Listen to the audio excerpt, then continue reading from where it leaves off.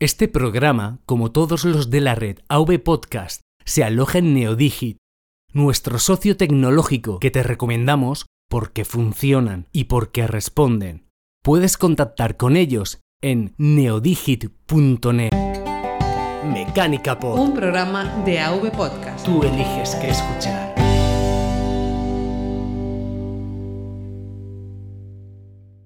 Buenas tardes y bienvenido a Mecánica Pod, el podcast de AV Podcast sobre el mundo del motor en su episodio número 30.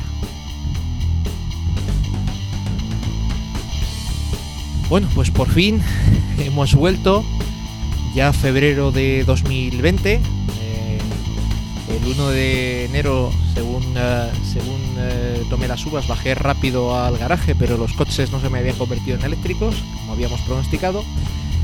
Y al otro lado de la línea de Skype está Pedro, en Galdácano. Buenas tardes. El mío casi se convierte en un Seat Mii. Sí, bueno. Sí, pero no. Sí, pero no. Bueno, pues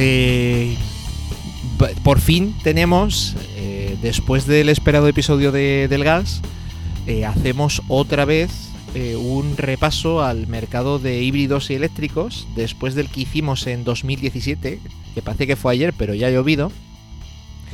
Hacemos un repaso. Han cambiado muchas cosas, no tantas como quizás nos gustarían, pero han cambiado bastantes cosas y más cosas que van a cambiar, porque bueno, al acabar, si os quedéis con nosotros hasta el final, al acabar os contaremos una cosa bastante importante sobre este podcast, ¿verdad, Pedro? Efectivamente, hombre, algunos, los que son oyentes fieles de AV Podcast, o tuyos, o míos, o de Esto con Jobs, o de Bala Extra, pues alguna cosa se pueden oler. Pero no todo el pastel está encima de la mesa. O sea que ahí lo siento mucho, pero ese cliffhanger lo dejamos hasta el final.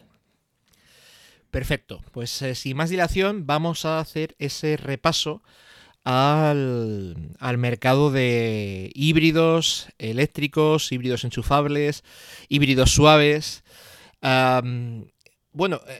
Vamos a hacer un pequeño resumen ejecutivo y es, enero 2020 no se han convertido todos los coches en eléctricos como parecía que iba a pasar, que todos los fabricantes decían 2020, allá por 2017.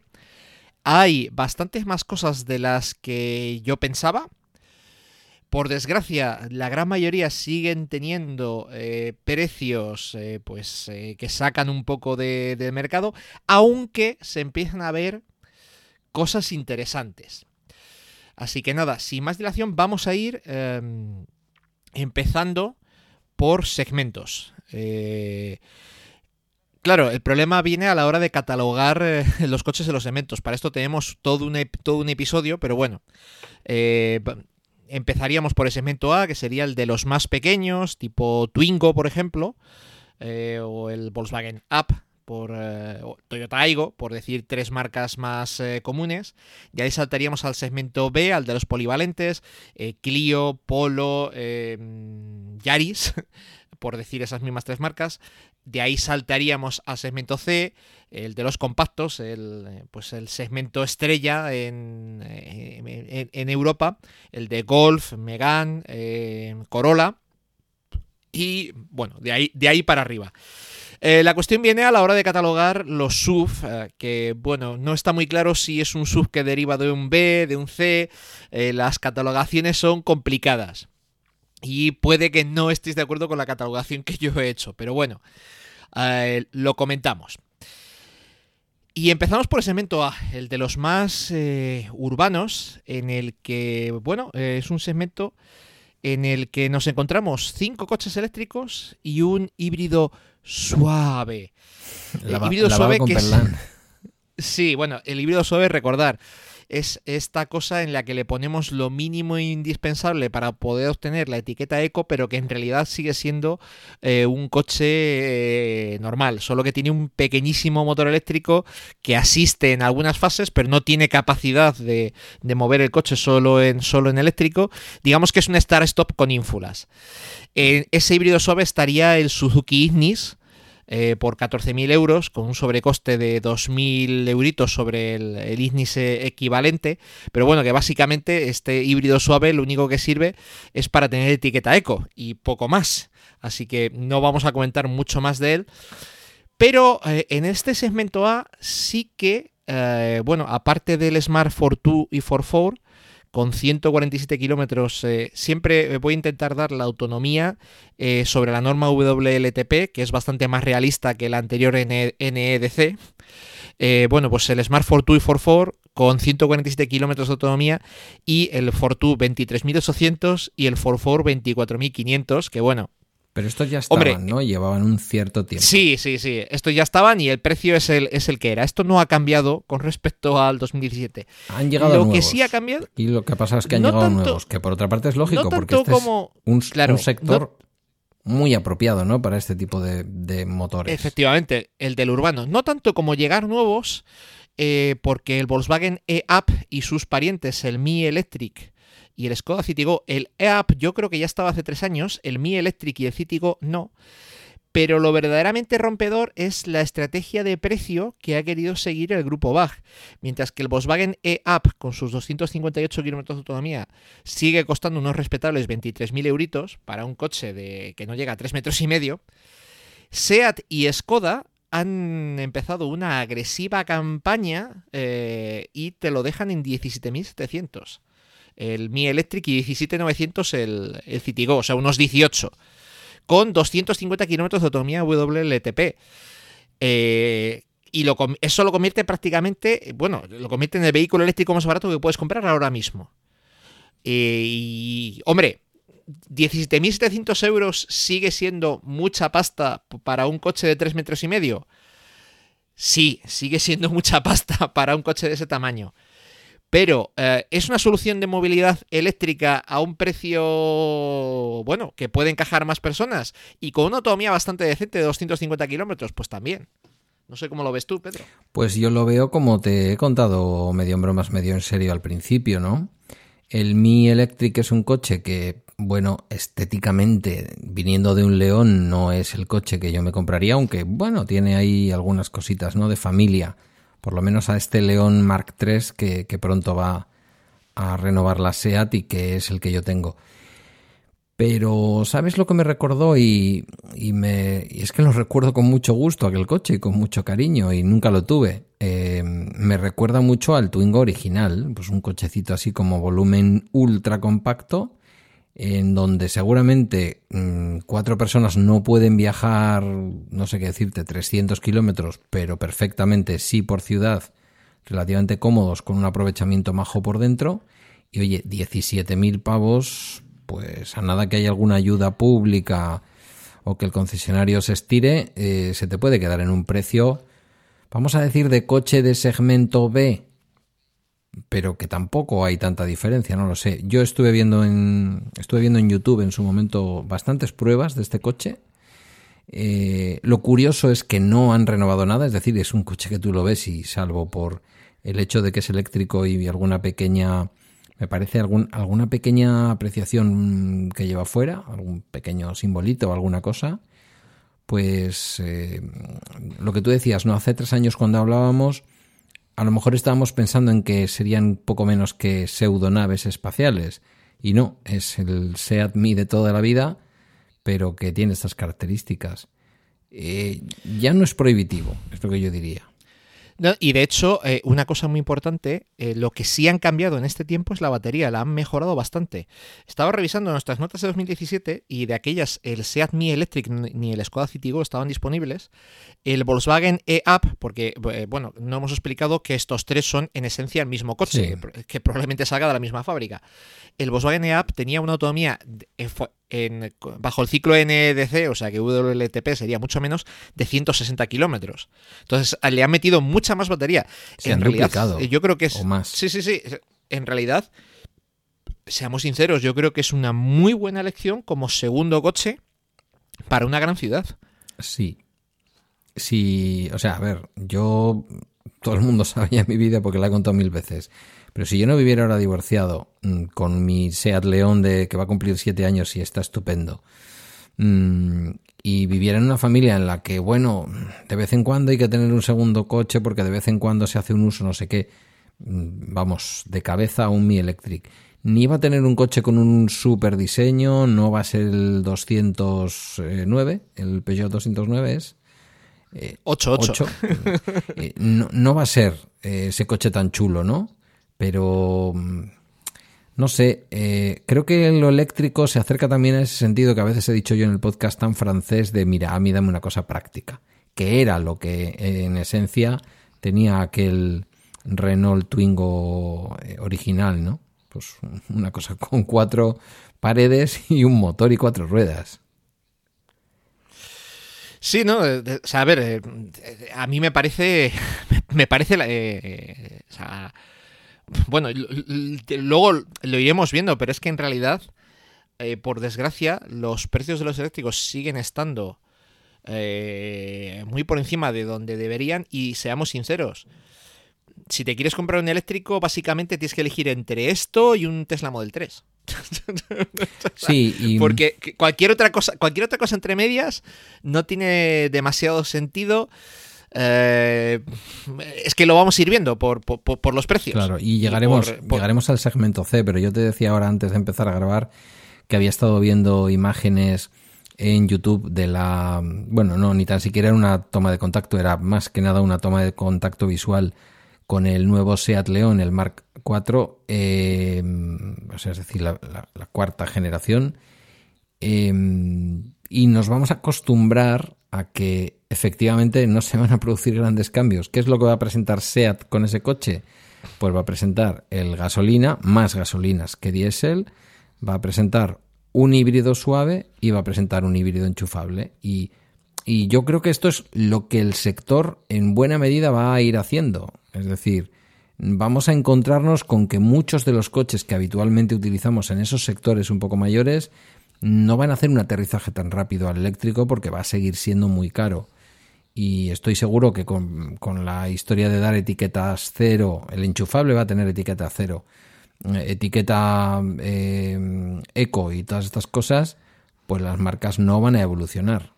Piensa que... Claro, la verdadera cuestión es que ahora lo que están haciendo la mayoría de marcas es meter el híbrido suave como una manera de tener etiqueta eco. Claro. La cuestión es si esto se va a revisar. Puede ser, puede ser. ¿Sabes cuál es lo que a mí me da miedo? Que bueno, pues el gobierno revise y en vez de coger y decir, bueno, un híbrido suave no tiene derecho a etiqueta eco, coja y directamente los privilegios que tiene ahora la etiqueta eco se los cargue. Digamos que paguen justos por pecadores. Que a lo mejor habría que plantearse pues hasta qué punto, desde un punto de vista de emisiones, un híbrido normal es beneficioso. Yo personalmente tengo claro que para un uso de ciudad es beneficioso a nivel de emisiones con respecto a un diésel o incluso un gasolina normal. Porque yo he hecho mucha ciudad con un híbrido y sé de sobra los consumos que hace y los que son capaces de hacer un coche convencional. En un uso interurbano no hay tanta diferencia, pero bueno. Sí, claro, porque hay una cosa que yo he aprendido contigo en estos años haciendo juntos el podcast, ¿no? A diferencia de lo que ocurre con los motores de combustión, es en ciudad donde resulta más ecológico. Permitidme el uso un poco, en fin, de aquella manera del término, donde resulta más verde la utilización de estos coches híbridos, porque es donde se produce más recuperación por frenada y es donde se produce menos necesidad de empuje y muchas horas de uso del motor eléctrico sin que llegue a conectarse el motor de combustión, ¿no? En los coches que tienen un diseño que lo permite. Entonces, esto lo tenemos que tener claro, que es todo lo contrario. Estas autonomías WLTP son autonomías que incluso podemos verlas ampliadas si lo que estamos haciendo es circular por calles de Madrid o circular por calles de Bilbao. Esa es la diferencia. Pero bueno, yo lo que creo es, ahora lo vamos a ir viendo, que las marcas no van a hacer un aterrizaje. Lo he visto al observar cuáles van a ser las características de los motores del nuevo León. Nada dice que en el ciclo de renovación de esos próximos 8 años no vayan a meter un eléctrico puro, un León eléctrico puro, pero ahora mismo la marca lo que está presentando es lo que te digo, el motor diésel, el motor de gasolina, el motor híbrido suave, el motor híbrido enchufable y el motor de gas. Entonces, ya por ahí, en un superventas como es el León en España, ya vemos como una de las grandes marcas a nivel internacional, como es el grupo Volkswagen y como es SEAT, apuestan por sí, los eléctricos, pero ya en los próximos 8 años, de momento no nos han anunciado ni han hecho el más mínimo atisbo de que un superventas como ese vaya a existir en eléctrico puro. No digo que no haya alternativas, ya vemos que Peugeot y otras las van a tener, pero bueno, que como tú bien dijiste, estamos en el 2020 y no han aparecido todos los coches eléctricos y no todos los coches, no todas las marcas van a evolucionar de la misma manera. Yo creo que mayoritariamente vamos a ver cosas como la que acabo de contar del León, ¿no? Pero bueno, vamos si quieres avanzando y vamos viendo un poco. Una pregunta. Estos precios que has puesto en tu maravilloso Excel, ¿tenemos que interpretar que en determinados momentos los concesionarios nos pueden hacer apaños y desde luego que el Estado en algunos momentos puede meter dinero para que avancemos hacia la compra del eléctrico? Pues, a ver, la cuestión es que como siempre son los precios que vienen en las webs. Esos precios... yo he intentado poner el precio sin ayudas gubernamentales. En algunos casos nunca está sigue pasando lo mismo que hace 3 años. Y es que ¿cómo te diría? La información es muy opaca con el tema de los eléctricos. Cuesta encontrar información. Es una cosa que ha mejorado mucho. Ahora es mucho más fácil. Las marcas en las webs ponen más información, pero muchas veces a la hora de las explicaciones y el precio, pues no lo dejan del todo... del todo lo claro que me gustaría, digamos. Y bueno, pues pasan estas cosas. Sí, que a veces... Bueno, podríamos estar viendo un precio y a lo mejor resulta que la marca lo que nos está contando es que ahí tiene metido una ayuda de no sé cuántos. Yo he intentado que no. Vale. ¿Se me ha podido colar alguno? Se me ha podido colar alguno. Yo he intentado que no. Bueno, has empezado por el Mi Electric, por el SEAT. Ahora mismo sería el coche más barato, seguido inmediatamente por el Skoda Citigo. La manera más barata de adquirir un coche eléctrico en España, nuevo. Sí, exacto. Seguimos en el segmento B, el segmento de los polivalentes. Este segmento que aquí ya... no deja de ser un poco el del Mi un poco más grande, lo justo como ya para permitir a 4 personas viajar. Pues puede ser el único coche de muchas familias. Un segmento B, con lo que han crecido, ¿quién nos lo iba a decir, no? Sí. Hay que pensar que, por ejemplo, el Polo es bastante más grande de lo que era el primer Golf, eso, para hacernos una idea. Lo hemos dicho alguna vez. Aquí nos estamos encontrando coches en donde familias con no demasiado poder adquisitivo o que no les interesa por tamaño, por el tipo de ciudad en el que viven o por lo que sea, lo toman como coche único. Se aprietan un poquito para esos 2 o 3 viajes que hacen al año de vacaciones y atraviesan media península ibérica, por decirlo referido a España, pues metidos, por ejemplo, en un Corsa. Por cierto, precioso el nuevo Corsa. ¿Quién me lo iba a decir? Sí. Vale, aquí pues, nos encontramos, a ver que los cuente yo, 3 y 3, 6, 12. Empezamos, si te parece, vamos a ir siguiendo esta tónica de menos eléctrico a más eléctrico. Venga. Y aquí tenemos 2 híbridos suaves, como son el Suzuki Swift, 14.400. La verdad es que, claro, se ven muy pocos Ignis porque, teniendo en cuenta que cuestan casi lo mismo entre un Swift y un Ignis, pues mira, con todo lo raro que es el Ignis y todo lo que me llama la atención, y debo ser el único de España que le gusta hasta cierto punto, pero claro, por muy poquito más tienes el Swift. Yo te iba a decir, por muy poquito más tienes un coche precioso y no un engendro extraño. Exacto, sí. Pues el Suzuki Swift parte desde los 14.400 y el Mazda 2 Skyactiv híbrido suave que se va hasta los 19.000. sin más, etiqueta eco si, si bueno, pues te cuadran esos modelos y esos precios y necesitas etiqueta eco para entrar a donde sea.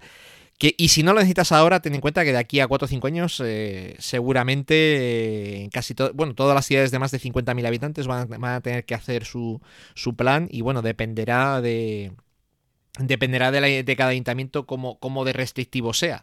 En esta misma categoría, además de estos 2 híbridos suaves, hay 2 híbridos puros. Exacto. Uno es las referencias de la categoría, que es el Yaris, que parte desde los 17.600. No vamos a explicar mucho del Yaris porque yo creo que ya hemos hablado bastante. Y uno es un recién llegado, que es el Clio E-Tech, con un sistema híbrido completo. Lo que pasa que, bueno, el precio parte desde los 22.500 y bueno, yo creo que tienen que afinar un poco. Imagino que esos 22.500 irán salpicados de bastante equipamiento, como hacía Toyota al principio con los híbridos. Y bueno, también es verdad, ese es el precio para Francia. No he llegado a encontrar el precio para España, pero no debería diferir demasiado. Bien. Siguiendo un poco el orden, nos vamos a los 7 eléctricos puros que nos encontramos en el segmento B. Y a ver si los agrupo bien. Citroën C0, Opel Corsa sí. E y Peugeot E208, ¿tendrían algo en común? El Corsa E y el E208 sí, son el mismo. El C0 es un resto del Mitsubishi e-MiEV, que creo que la propia Mitsubishi ya ni vende. Creo. Bueno, qué diablos. Yo no lo he visto, pero me parece... O sea, si... a ver, es un coche eléctrico con muchos años en el mercado y que, o sea, vale, sí, son 22.000 euros. Yo no me lo compraría. O sea, estamos hablando de 150 kilómetros de autonomía. Y de hecho, bueno, es un segmento B casi rozando el A. Sí, ya sé qué coche dices. Y claro, 150 kilómetros de autonomía nos refiere a los coches de hace 5 años. Seamos sinceros, para coger el C0 por 22.000 me cojo un Mi, aunque sea ligeramente más pequeño, me cojo un Mi por 17.700, o sea, pero vamos, clarísimamente, o cualquier otro modelo eléctrico de segunda mano. Es un coche que está muy desfasado técnicamente. Los 2 primos, por no decir primos hermanos o hermanos, el Peugeot E208 y el Opel Corsa E, ¿se mueven en qué precios? Porque esto ya sube un poquito, ¿no? En el entorno de los 30.000. Parece que todo vehículo eléctrico, sea el segmento que sea, tiene que costar 30.000. Entre 30 y 40. En este caso, 29.900 el Corsa E, 29.600 el E208. Con entre 330 y 340 kilómetros de autonomía, que está muy bien, con un paquete de baterías de 50 kilovatios. Pero pues 30.000 euritos. Veo que en ese mismo... Sí. No, te iba a decir que veo que has apuntado ahí una columna que me parece muy interesante ya cuando estamos hablando de esto, que es como la de los teléfonos móviles, y es el tema de la carga rápida en ambos casos.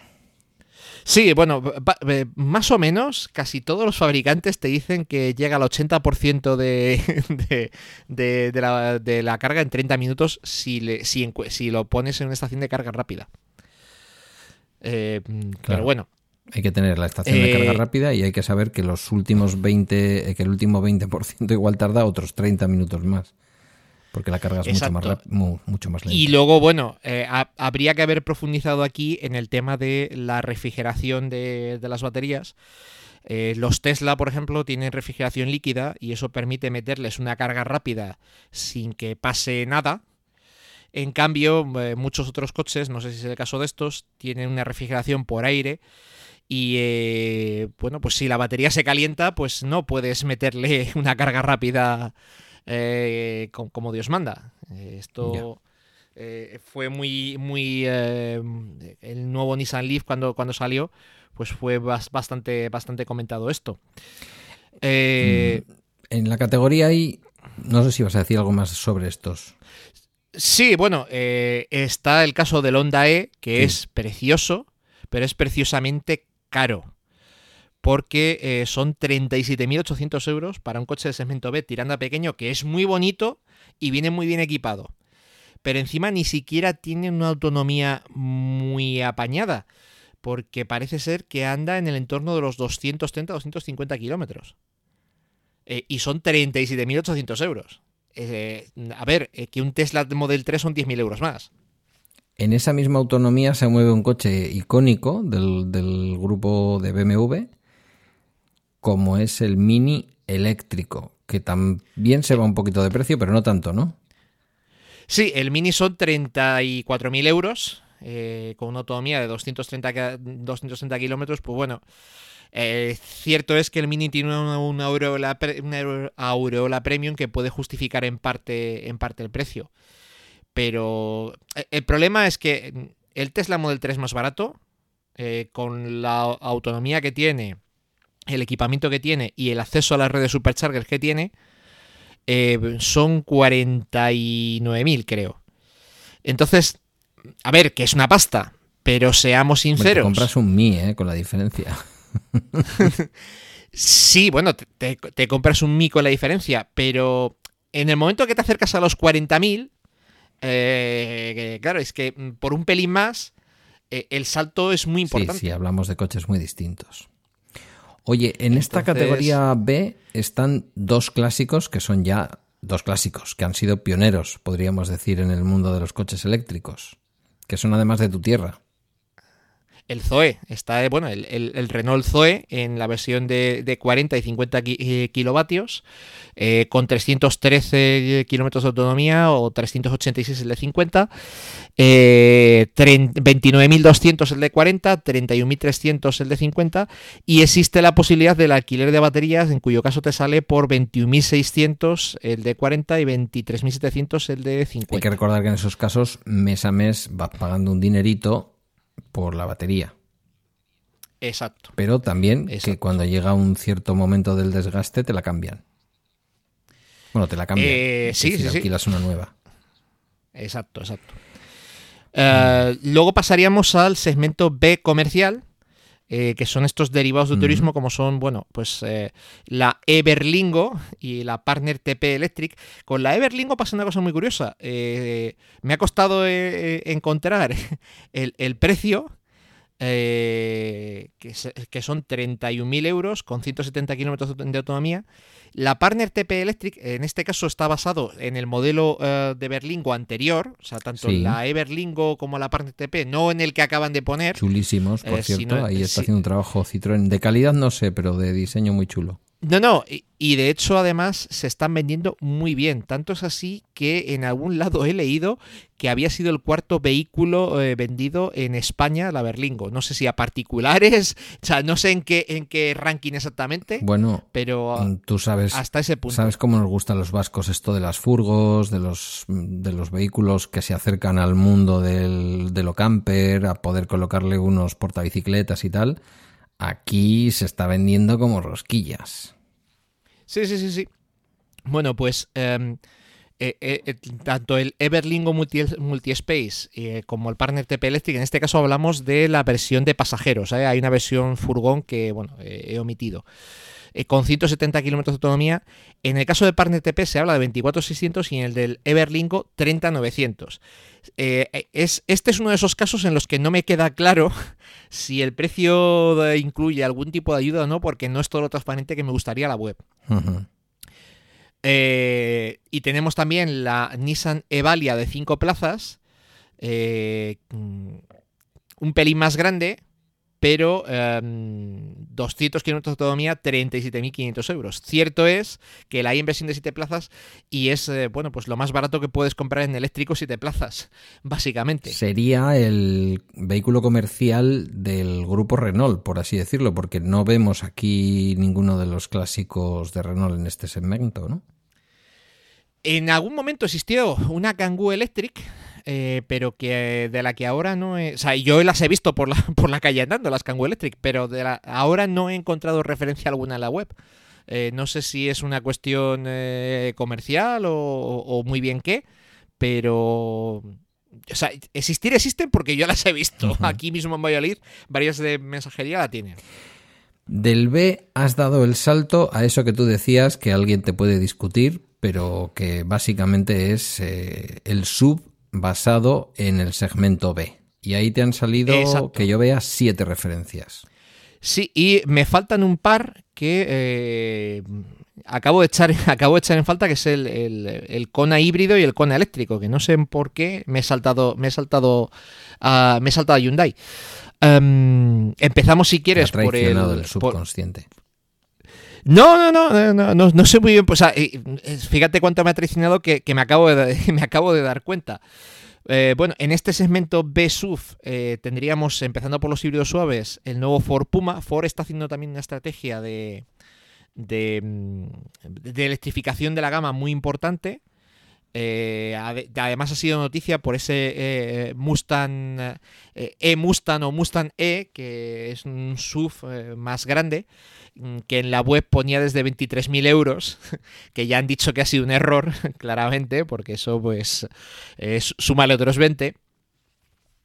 Pero como parte de esa estrategia han presentado el Ford Puma, es un SUV de segmento B, híbrido suave sobre el motor 1 litro EcoBoost.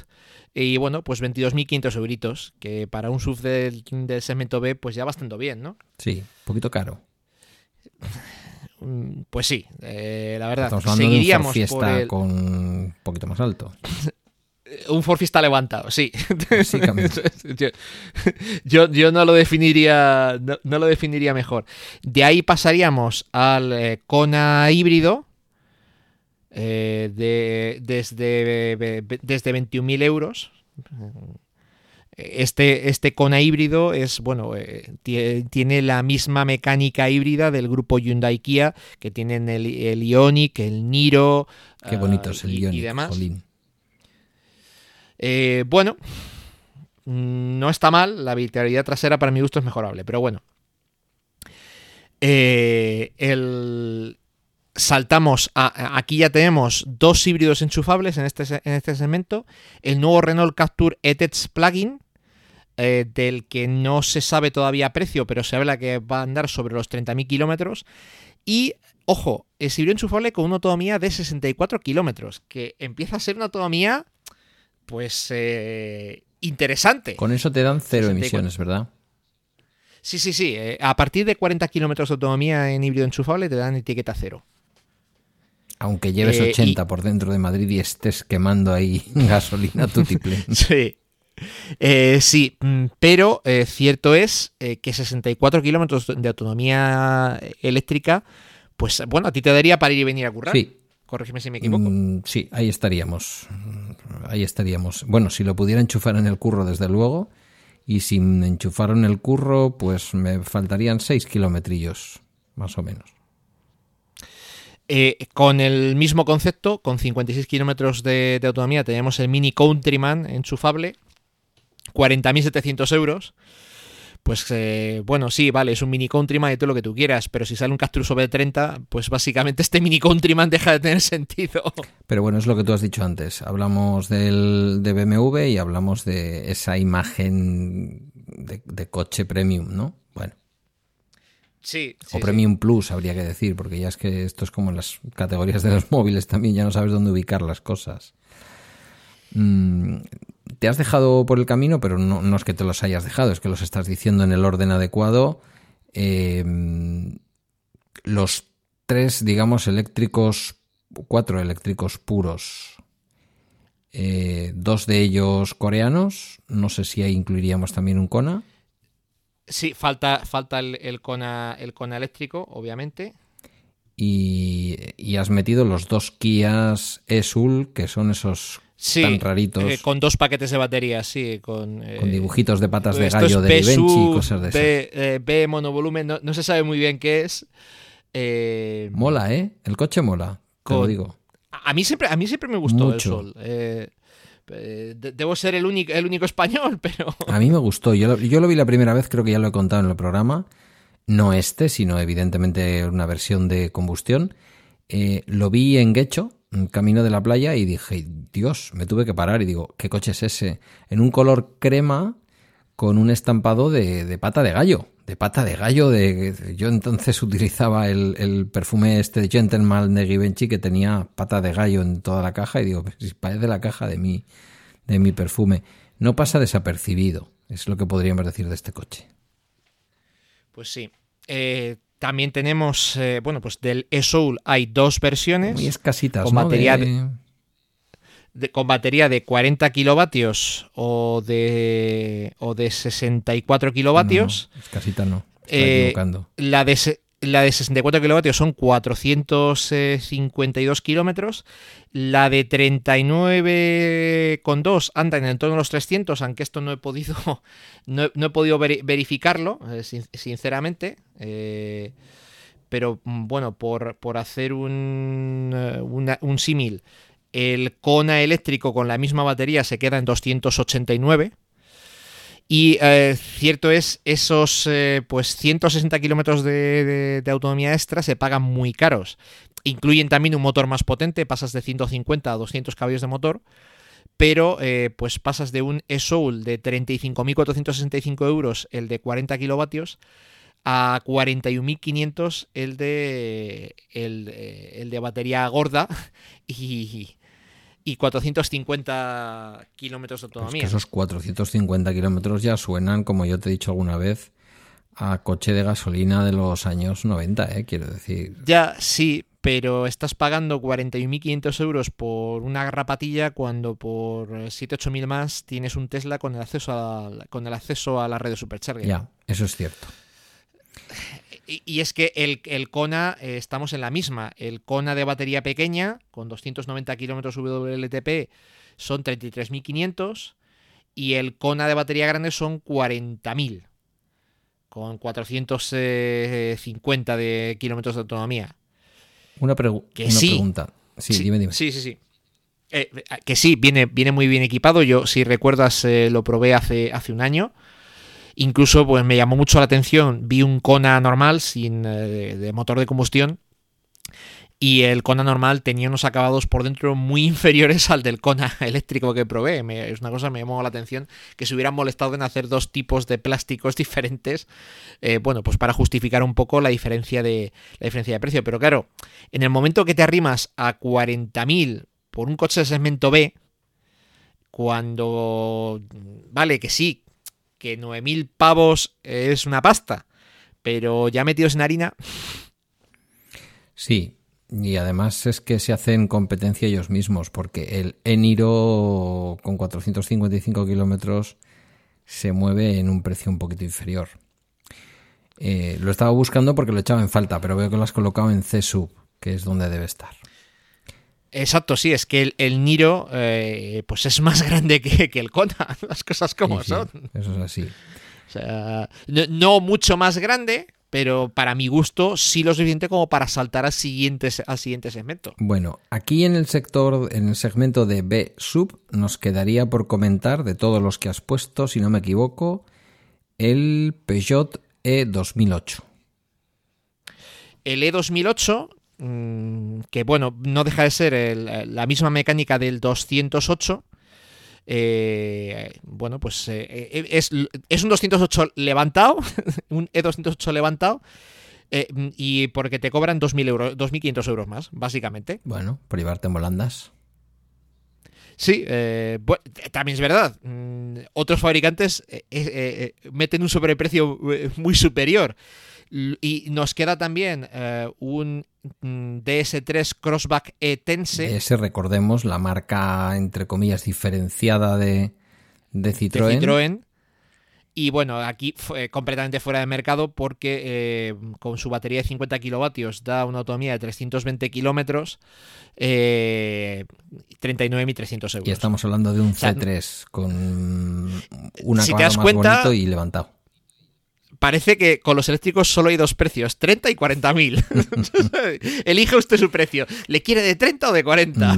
Y en el rango alto de esos 40, pero en 40 se mueven también dos clásicos dentro de lo que son los vehículos eléctricos y que tú has colocado en un segmento, por lo que veo, a caballo entre el B y el C. Sí, es que el BMW i3 es una cosa rara. A ver, por fuera es un B, pero por dentro se acerca al C. Entonces, no sé muy bien. Yo lo he puesto como B/C. Ya no tienen la versión con range extender, porque parece ser que con ese motor de gasolina pequeño que permitía recargar la batería, parece ser que nadie lo pedía, se han quedado fuera del mercado. Estamos hablando de que hay dos versiones con misma batería de 33 kilovatios y lo que diferencia es la potencia. Está el i3 normal, 43.400 euros para 260 kilómetros de autonomía y 47.190 para 260 kilómetros de autonomía, pero con más potencia. Aquí, para mi gusto están muy fuera de mercado. Fuera. O sea, podría justificar esto el querer tener un coche, vamos a decir, distinguido y que no te da el tiempo de espera del Tesla, porque lo demás es inexplicable. Sí. O sea, hombre, te puedo llegar a entender que digas, oye, pues 43.000 por la versión con range extender porque da una cosa que no da... Venga, va. Pero al final volvemos a lo mismo. Por 49.000 tienes el Model 3. O sea, y claro, o sea, el Model 3 con 409 kilómetros de autonomía y es mucho más coche. O sea, es que no, ¿dónde va a parar? Y sobre todo, el acceso a la red de Supercharger. Claro. Es que... pero bueno. Llegamos a la parte a la parte gorda, a la parte del León. No del Seat León. Al segmento C, que es donde se mueve todo. Donde se mueve todo y donde va a entrar mucho. Yo hablo antes del León y aquí entrará el León. Pero ya hemos dicho que no como eléctrico puro. Bueno, aquí has metido casi 20 y pico referencias entre el segmento C en formato sub y el segmento C en formato monovolumen. No todos son eléctricos puros. Si te parece, vamos primero con los segmentos C puros y duros, sin mezclar con los Exacto, sub. Sí. Pues empezando por los híbridos suaves, tenemos el Mazda 3, que al renovar toda la gama, pues ha dotado el famoso motor Skyactiv, súper eficiente, de etiqueta eco, haciéndolo híbrido suave, en versión de 120 caballos por 23.400 euros o 180 caballos por 28.000. Bueno, el Mazda 3 es un coche muy especial y tiene su público. En lo que serían híbridos estándar, tendríamos el Corolla, que parte desde los 21.300 euros, o el Lexus CT200, que parte desde los 24.900. Un CT200 que bueno, ya es muy mayor y lleva tiempo pidiendo el cambio en el mercado. Yo personalmente, y tengo uno, como ya sabéis, pero yo ahora mismo no compraría el CT. Compraría el Corolla. Salvo el tuyo, que lo vendieras de segunda mano. Hablamos de nuevo. Entonces lo recomendarías encarecidamente. Hablamos de nuevo. El mercado de segunda mano es otra cosa completamente diferente. No, a ver, seamos sinceros. Mecánicamente, incluso el Corolla ahora está por encima del CT200 en cuanto a suspensiones y opciones de motor, que el CT200 no tiene. Recordamos que Toyota sacó un motor más potente híbrido. Antes, compartiendo mecánica, había una diferencia en acabados interiores y en posibilidad de equipamiento que sí justificaba la diferencia de precio entre un Lexus y un Toyota. A día de hoy, no. O sea, yo tengo claro que este Lexus va a ser mi último Lexus, pero porque, o sea, no veo sentido a pagar el sobreprecio, ya no solo en el coste de adquisición, sino incluso en el taller. Seamos sinceros, las revisiones del CT200H, siendo lo mismo que era el Auris, mecánicamente son lo mismo el Auris que tuve que el CT, en la Lexus cuestan exactamente el doble. Sí. Por exactamente lo mismo. Entonces... pero tienes un Lexus. Casos muy sangrantes.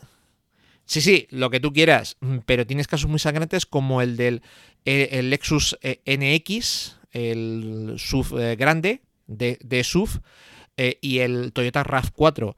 Estamos hablando de que hay una diferencia de casi 10.000 euros y el NX es más pequeño por dentro, gasta más. Y la o sea, por dentro no se ve una diferencia de acabado. Sí hay diferencia, pero no hay 10.000 euros de diferencia. Sí, no es una elección con la cabeza. Es verdad que es muy bonito. Aquí en el barrio hay uno blanco con un color perlado precioso, pero entre blanco y crema, pero no. Sí, estamos de acuerdo, pero o sea, te quiero decir, antes sí que es verdad que los Toyota se quedaban en un acabado mucho más austero, Sí. pero eso ha mejorado tanto que...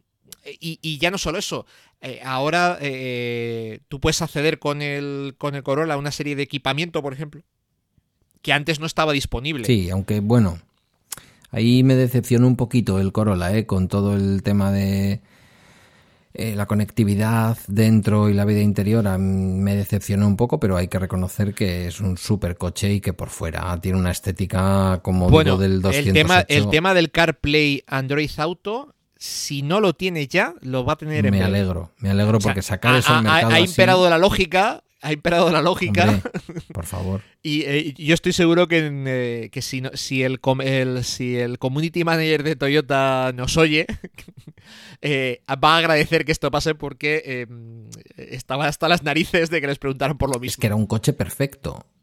Ahora ya no hablamos de eléctrico, no eléctrico. Si lo más El coche es sangrante, precioso. lo más sangrante es que el mismo coche en otros mercados sí lo tenía. O sea, no es que me digas, es que hay que desarrollarlo para Ya. qué tal. No. No lo sacamos porque no nos sale de ahí. Ya. Bueno, Pero bueno, en este segmento C hay 3 vehículos. Espera, Vale. porque nos faltan 2 híbridos enchufables, por ir de ese de menos a más. Venga. Que son primos hermanos, bueno, sí, y que sí. se da una circunstancia Cierto. se da una circunstancia muy graciosa. El A3 Sportback e-tron y el Golf GTE. e-tron. El A3 Es que cuesta... no dejaré de hacerme gracia nunca que le hayan llamado Bueno, pues, e-tron. El A3 Sportback e-tron son 36.700 euros. Con una autonomía enchufable de 40 Lo mínimo kilómetros. para la etiqueta. Lo mínimo para la etiqueta, y un motor, un 1004 turbo, una potencia combinada de 200 caballos. Siendo sinceros, para una 36.000 euros no me parece un precio descabellado. Esto ya lo dijimos hace 3 años. Pero Lo más gracioso es que el Golf GT, eso es lo que te iba a decir. que Pero es ahora viene el grupo. exactamente lo viene el mismo, gru- cuesta 43.000. Esa es la historia. O sea, se nos va de Que, las o sea, manos. no tiene ningún sentido. O sea, no tiene ningún sentido. El típico concesionario del grupo BAG, que dividieron, yo creo que ya esto hace tiempo, ¿no? Lo de las ventas de unos y otros, pero que a veces el mismo comercial entra a la puerta de al lado y te dice: yo te explico el A3 y luego te explico el Golf. Pues supongo que a la hora de ir al Golf y decir, ¿y este? Vale 6.000 pavos más que el otro, casi 7.000. Pues evidentemente va a ser que no. A ver, por lo que he visto, el Golf GTE viene con bastante más equipamiento de serie que el Audi A3. Ya puede traer pero, por 6.270 euros más, ¿eh? Pero digamos como que no se entiende muy bien. Y bueno, siendo sinceros, pues es una alternativa. O sea, no hay mucha diferencia con una 3. Bueno, a ver, entiéndeme. No hay una diferencia tan palpable como la hay en el Golf GTE con su contrapartida de motor de combustión normal. Y de aquí ya saltamos a los compactos eléctricos puros y duros. Que yo pensaba que había más, pero resulta que no hay Están tanto. los dos clásicos, uno clásico por ser eléctrico y el otro clásico porque de ser uno de las referencias del segmento, pues ha tenido una versión eléctrica.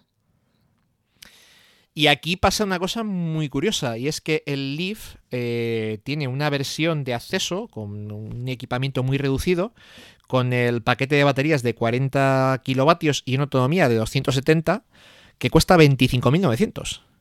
Que está muy bien, que por una vez no son elija 30 o 40.000.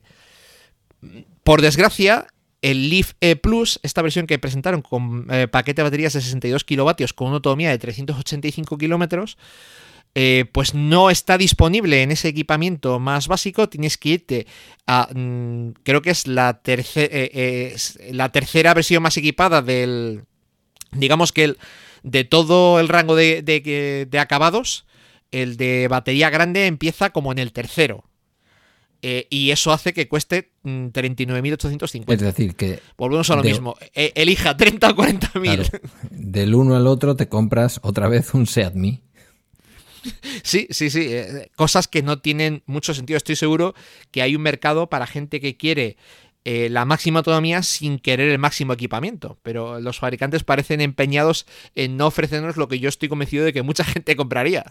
Y del Leaf, que es sin duda alguna, junto con el Renault Zoe, los clásicos, ¿no? De los clásicos eléctricos en España y en el mundo, a un clásico compacto del que hemos estado hablando en su versión eléctrica, como es el Volkswagen e-Golf. Sí, el e-Golf, que está pendiente de una renovación, que está técnicamente muy superado.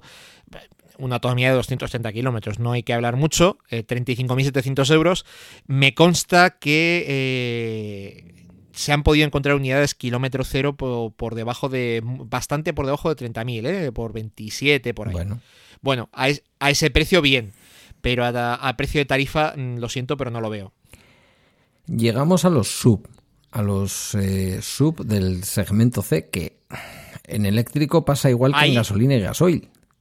Y es que hay bastante donde tirar, si te das cuenta, entre híbridos suaves y la madre que lo parió. En híbridos suaves tenemos otra vez a Mazda, CX-30.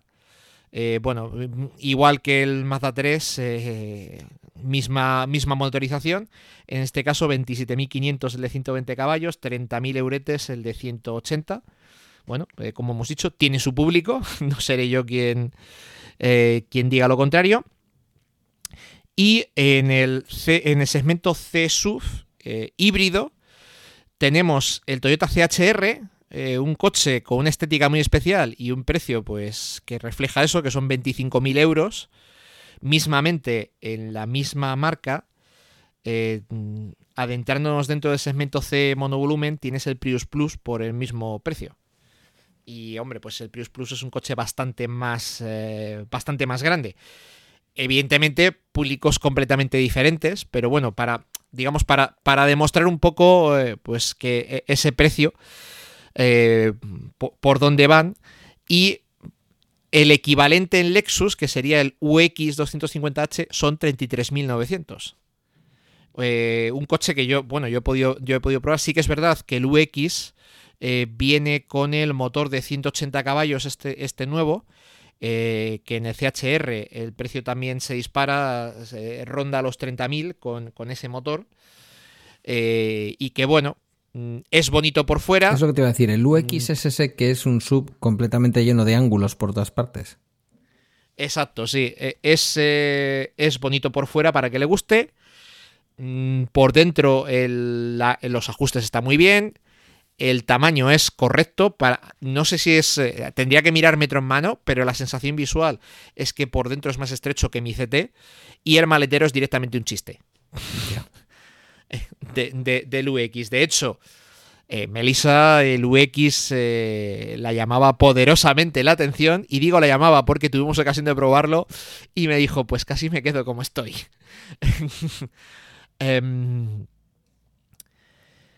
Y el Kia Niro, que me parece, pues yo creo que la compra del segmento, desde 20.000 euros.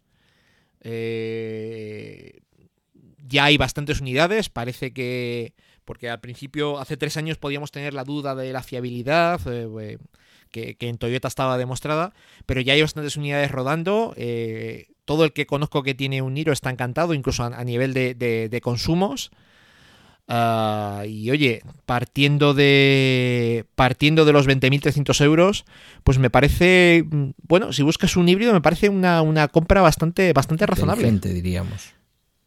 Sí, bastante honesta. Pero no inteligente porque tengas que renunciar a mucho. Quiero decir, el coche ni es feo, ni es demasiado pequeño, ni es demasiado grande, ni gasta demasiado.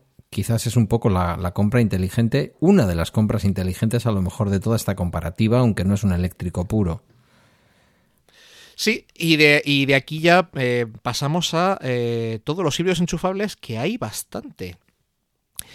En este caso tenemos Volvo XC40, es un C-SUV, pero tirando a grande y premium. 50 kilómetros de autonomía, 48.200 euros. Peugeot 3008 Hybrid, con 50 kilómetros de autonomía, 39.600 euros.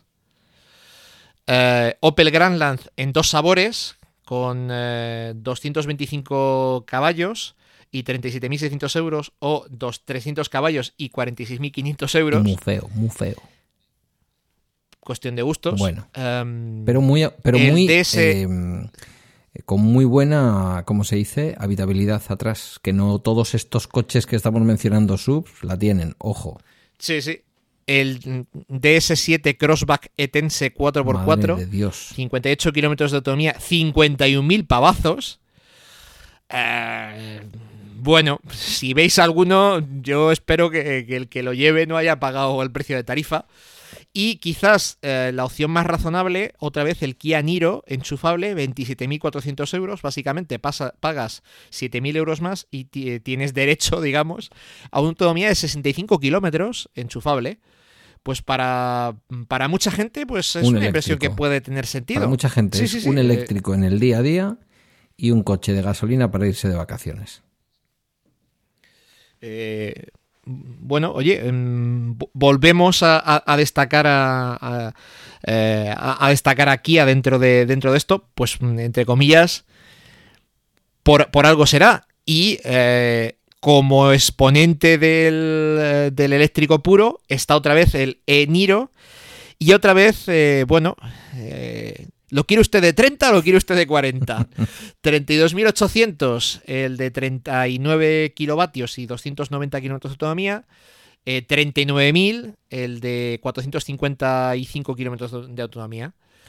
Siendo el más barato de toda la de toda la recua del grupo Hyundai Kia, de todos los modelos, que si te das cuenta les hay en estas dos versiones 39 y 64 kilovatios. ¿Lo quiere usted en 30 o lo quiere usted en 40? Aquí me has colocado una cosa, a ver si soy capaz de verlo. 42 minutos del 20 al 80% en la carga. Esto ya me parece más razonable. Esto es lo que dice lo que dicen ellos. Sí que es verdad que, por ejemplo, el e-Niro de 39.000 euros, el de más autonomía, es una versión más equipada que el Niro de 32.000 euros.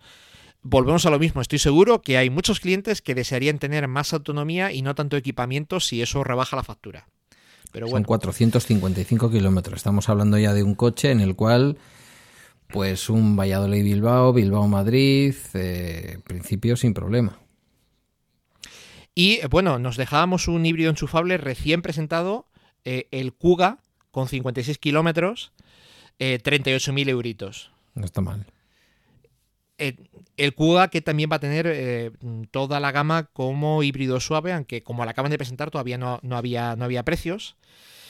Y vamos a cerrar el segmento C con el C monovolumen.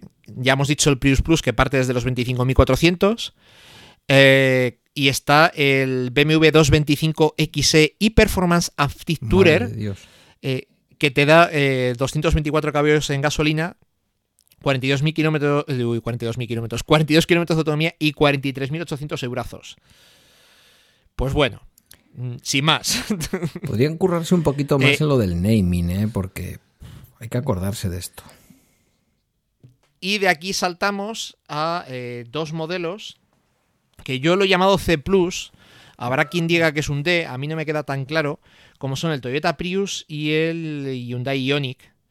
Estarían ahí a caballo entre el C y el D. El Prius, en España, con su cuarta versión, pues Toyota sigue una política comercial de voy a traer la versión más equipada y empieza en 30.000 euros. Por eso se ven tantos en la calle como se vieron de la anterior versión. De hecho, bueno, pues no deja de ser gracioso que el Prius Plus sea 5.000 euros más barato que el Prius normal. Curioso. Como curiosidad. El Ioniq híbrido empieza en 20.990. Y el híbrido enchufable, 28.200.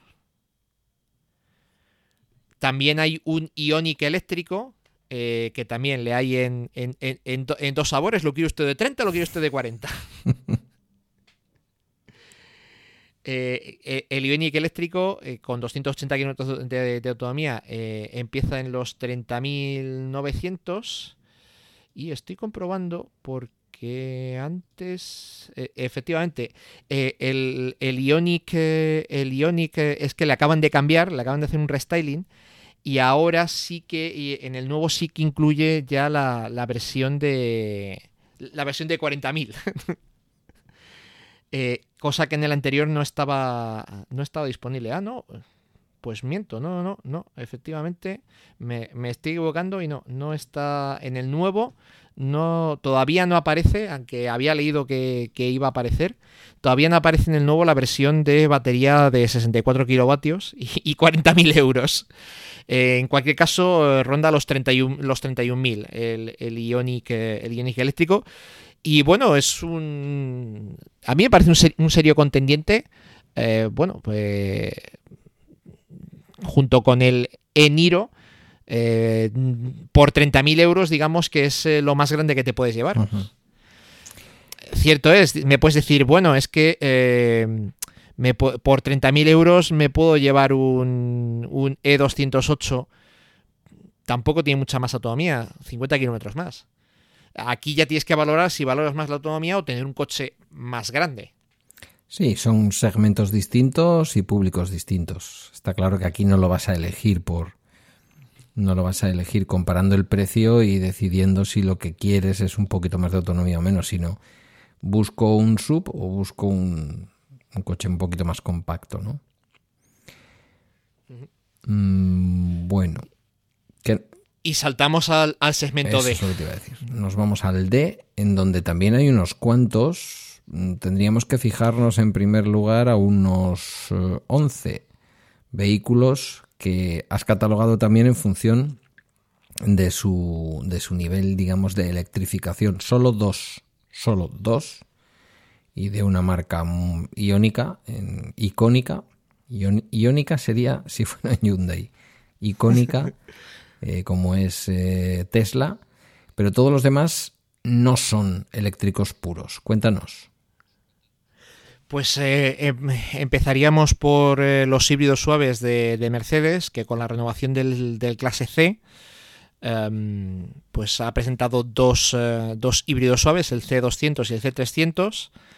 Bueno, sin mayor historia, 45.000 euros el 200, 50.000 el 300, motor de gasolina, de 200 y 272 caballos, respectivamente. Bueno, pues no tiene mayor historia, bueno, tiene etiqueta eco, ya está. Como híbridos propiamente dichos, en este segmento solo estaría el Lexus IS 300, ya veterano en el mercado, 35.900 euros. Y hay unos cuantos híbridos enchufables y en algunos casos hay cosas interesantillas. Espera un momento, porque ¿dónde leches está aquí el Kia Optima? Que debería estar aquí. Uy, tú te has querido cargar a los... Ah, no, está en el segmento a los coreanos. Perdón. Por algo, No, es que, a ver, el problema es que entre el D y el E en muchas marcas hay una... El Optima me lo has colocado en el E. Hay una frontera muy difusa, entonces supongo que miraría medidas y me pareció que era un E. Lo has colocado en el E, sí, está abajo. Sí, de hecho, por ejemplo, pues los que vamos a decir como enchufables, como son el Passat y el 508, serían un D/E. Están casi más cerca del E que el E. Aquí ya decimos que es complicado. En el caso del Passat GTE, misma mecánica que el Go GTE, 48.800 euros. Hay 58 kilómetros de autonomía. Hay un Peugeot 508 Hybrid con 54 kilómetros de autonomía, híbrido enchufable, por 45.200 euros. Me parecen anecdóticos. Sin pero más, esto se va a vender a precio de Tesla, no lo entiendo. Ya, y sería más un segmento E, pero bueno, estarían ahí entre medias. Un segmento D puro sería el BMW 330e. Este era mucho más barato antes, pero le han metido una subida hasta los 54.000 euros. Sí, ha ganado potencia porque ahora son 290 caballos y autonomía, ahora son 60. Pero claro, me parece un poco despropósito cuando el Tesla Model 3 con 409 kilómetros de autonomía son 49.000 euros y con 560 kilómetros son 58.700. Aquí están jugando, yo creo, con la capacidad de entrega de Tesla. Quiero decir, si Tesla tuviera un coche que te pudiera servir en menos de 3 meses, ¿quién va a comprar Pero esto? es que eso ya ha cambiado. Sí, Mira, sí. Estoy entrando ahora mismo en Tesla España y voy a intentar encargar un Model 3 pedido personalizado, sin contar con el inventario que le tienen. El de autonomía estándar plus, siguiente, 49.000 euritos. El blanco perla, las llantas de serie. Que sí. Entrega estimada marzo. Eso es un mes, tío. Pues entonces reivindico en este programa tan especial mi papel de cuñado porque yo pensaba que Tesla seguía tardando. No, eso y al ritmo al que fabrican, fuera parte de que, bueno, ahora mismo tienes 4 para elegir en inventario Que los actual. tienen en stock, vaya. Que los tiene en stock nuevos. Cierto es que es el de alta autonomía, pero vamos, al precio de mercado, 60.000 euritos. Chico, ¿qué quieres que te diga? Ahora mismo, sí, marzo, un mes, vamos, lo que cualquier otra marca. Tesla avanza mucho, sí que es verdad que hubo bastante cuello de botella con el Model 3 al principio. Incluso se daba la circunstancia que hay gente que lo había reservado de partida, le llegó más tarde que gente que lo compró cuando salió, pero bueno. Pero ya ves, o sea, claro, es que te compras un Hyundai Kona de 40.000 euros o un Tesla de 49.000. Que sí, que son 9.000 pavos, que para mí también es pasta 9.000 pavos. Pero es que te llevas mucho más coche y el acceso a la red de Supercharger. Hablamos de cosas muy distintas, como vehículo y como Eso servicio.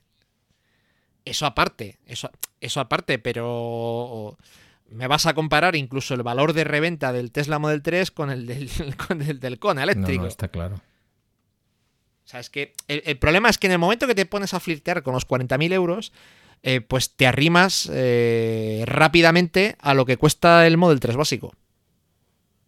Y claro, pues con todos mis respetos para el Kona, y digo el Kona porque además es que ese lo he probado, con todos mis respetos para el Kona, pues entre 40.000 por un Kona y 49 por un Model 3, me espero un poco más, ahorro un poco más, pago un poco más de letra y me voy a un Model 3.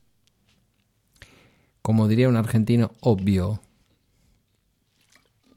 O sea, es que no hay mucho de dónde tirar.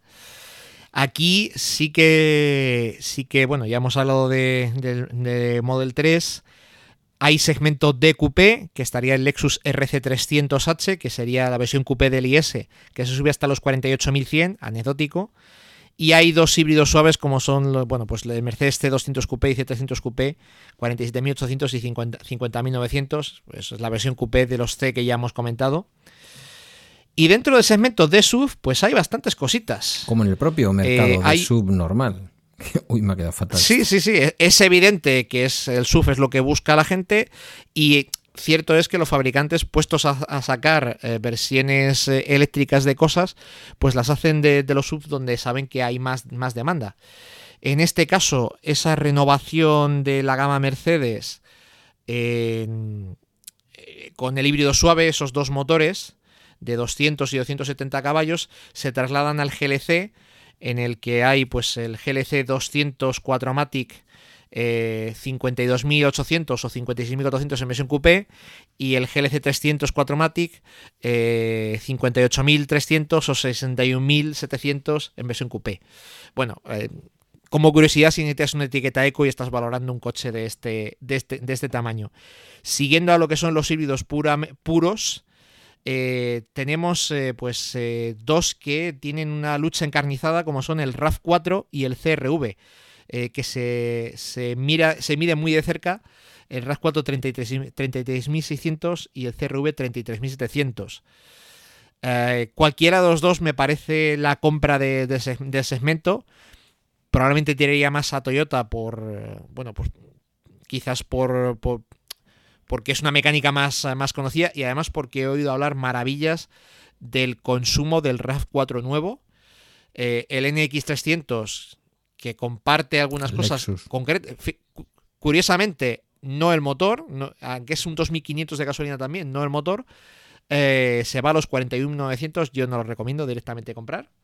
Además, el consumo me dejó bastante frío. Y hay bastantes alternativas en híbrido enchufable. Media docena. Pero vamos, ya empiezan a ser precios populares. Empezamos por... Estoy viendo un Cayenne Hybrid de 94.000 pavos que no llevo ahora mismo encima. Y 32 kilómetros de autonomía enchufable, con lo que ya no tiene etiqueta. Si tienes un Porsche, la etiqueta te la suda, con perdón. Volvo XC60 con 54 kilómetros, 71.000 euritos. Esto pues todo muy barato. En la misma liga, Audi Q5, 40 kilómetros, 61.000 euros. BMW X3 X-Drive 30e, 60.900. ¿Cómo se marcan de cerca las marcas alemanas? Y el más interesante del segmento, el Mitsubishi Outlander enchufable, 54 kilómetros de autonomía, 34.000 euros. Muy bien. Muy cerca de lo que cuesta el RAV4. Y es una compra bastante acertada si buscas un coche de este segmento. Hay un C5 Aircross Hybrid de 41.000 euros. Que bueno. Hombre.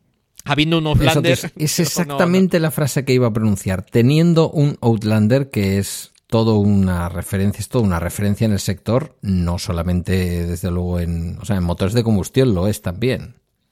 Es un coche muy recomendable y muy fiable. Te vas a comprar un Citroën C5 Aircross.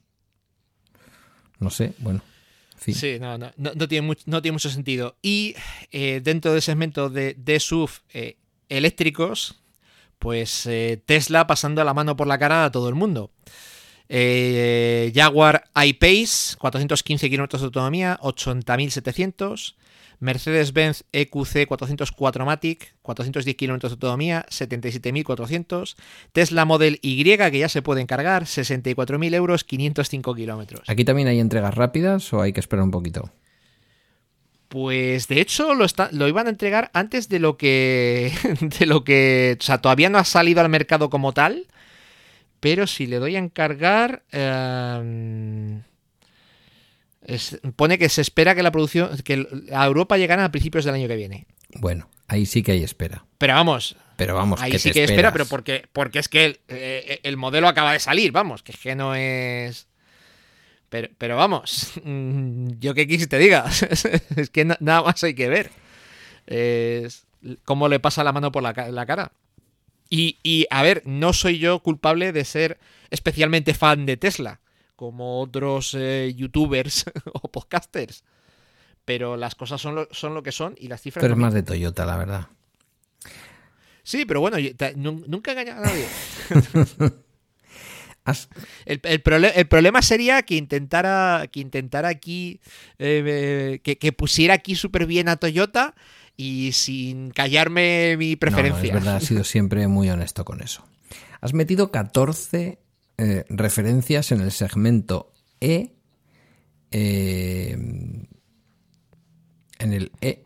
El segmento E, que es el de berlinas grandes. En el E normal. Volvemos a repetir. Hablaremos, que aquí también hay coupés y hay subs. Exacto.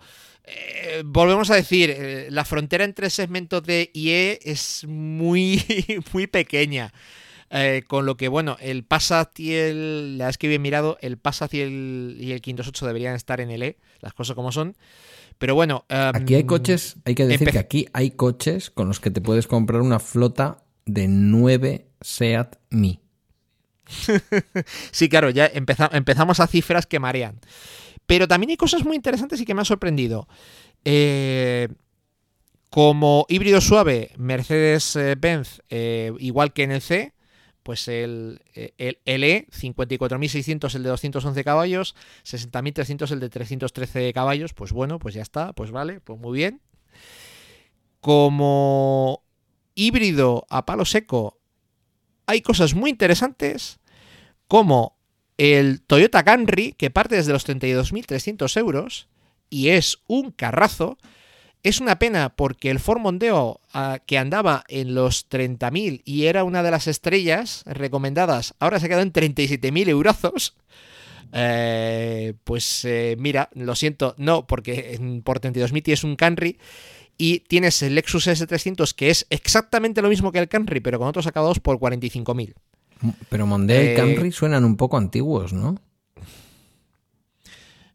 Bueno, el Mondeo tiene relativamente poco tiempo y el Camry es el sedán insignia de Toyota en el mercado americano, que han decidido traer a España, a Europa por primera vez en tiempo, pero la acaban de renovar. Es un modelo completamente nuevo. O sea, me parece la compra del segmento en híbridos estándar. 32.000 pavos, vamos. Un coche así de enorme, está bien. No, a mí me parece la compra del segmento. Y vamos a los híbridos enchufables, que hay 8. Cosas bastante majas, incluso pues pegándose con el Camry. Tenemos el Panamera Hybrid con 36 kilómetros de autonomía, que no tiene ni derecho a etiqueta cero, y 116.000 euros, calderilla. Volvo S90, 53 kilómetros, 72.000 euros. Ahora estoy viendo un coche que alguien ha diseñado para los taxistas. Sí, pero espérate, porque si te das cuenta estoy yendo de más a menos. BMW, el Mercedes-Benz E300 enchufable, 66.700, y enchufable diésel, 67.000. Bueno, pues para los clientes de estas marcas está muy bien. A mí se me va un poco de precio, que aquí se te diga. Volvemos a ver cómo los alemanes se marcan entre ellos. El A6 híbrido enchufable, 67.700. Y dos coches interesantísimos.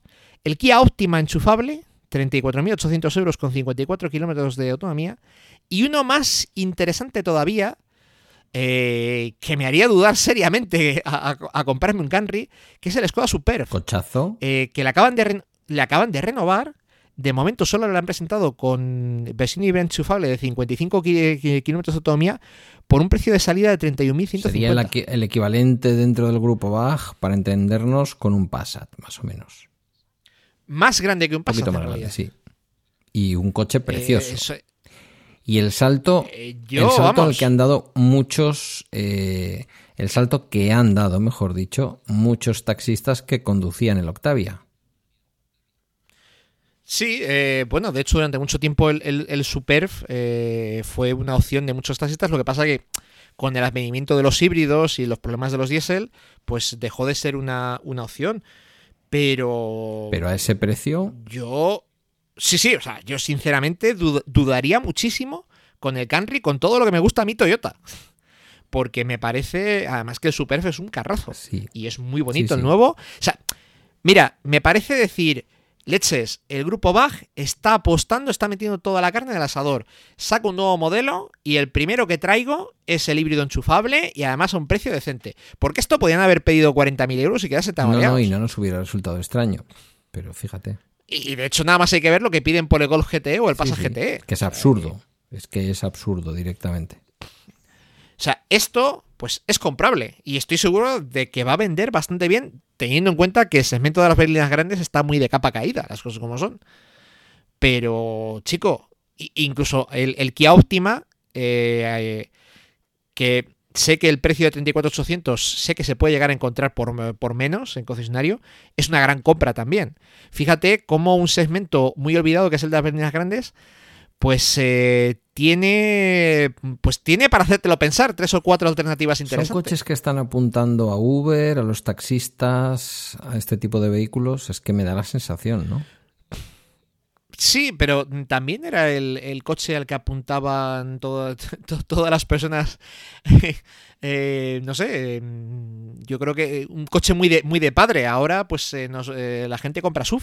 Pero antes que, pues, cuando uno se sentaba en la vida, digamos, pues, buscaba este tipo de modelos. A mí dame un Superb y quítame todos los... en el parking de casa hay un...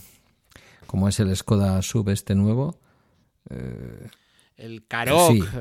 Bueno, no sé, es que hay tantos Karoq, que yo no sé, Karoq has yo ya dicho. me pierdo. Sí, hay Kodiaq, No, Karoq y no sé qué más. Karoq. No. Claro, dame un Super B.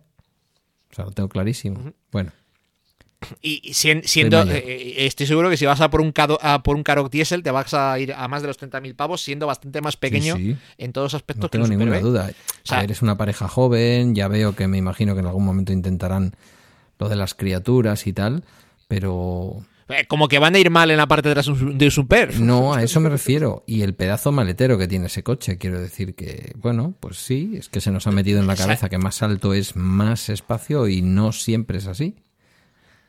No, o sea, de hecho, esto y el precio del Seat Mii Electric es lo que me hace pensar que el grupo Bach por fin ha dicho, oye, esto... ¿Y el e-tron? Y, bueno, el e-tron ya tenía ese extraño precio y es una pena que se vean menos. Pero, chico, pues me parece la leche. Bueno, vamos a ver. Y bueno, vamos a un segmento en el que yo no pensaba que iba a haber tanto, que es el de los cupés derivados de la E, del segmento Saca E. media docena de vehículos. Sí, que yo no, pero bueno, ya con cosas muy... Ahora, bueno, pues eléctrico varios puro, híbridos ninguno. suaves. Eléctrico puro ninguno. Varios híbridos suaves, como el Mercedes E350 Coupé, 64.000 euritos. El CLS 350, 70.000. El CLS 450, 78.700. Bueno, pues esto es etiqueta eco, gracias. Un híbrido enchufable sobre el A7 con 300 caballos, 40 kilómetros de autonomía y 78.000 euros. Esto es, bueno, una etiqueta eco. El BMW i8, que es un deportivo, un superdeportivo de 150.000 euros. Lo he visto. Y el Lexus LC500H de 120.000 euros. Me hace muchísima gracia cuando los precios son 120.000 euros exactos. Para redondear. Que es en plan, mira, he puesto este precio porque me sale de las narices. El i8 lo vi cuando le acompañé a Ainhoa a comprar el BMW y me dijeron que lo habían vendido a 2 jugadores del Athletic.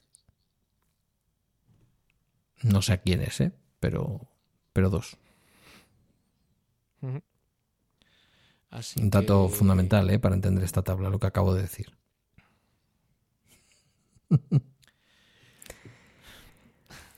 Pues ya bueno, pero en el eso es lo que te iba a decir. En el E también has sacado de medio 8 subs. Sí, a ver, es lo que la gente quiere, pues nada. Híbrido suave, Mercedes, ya vemos que ha hecho casi toda la gama híbrida suave.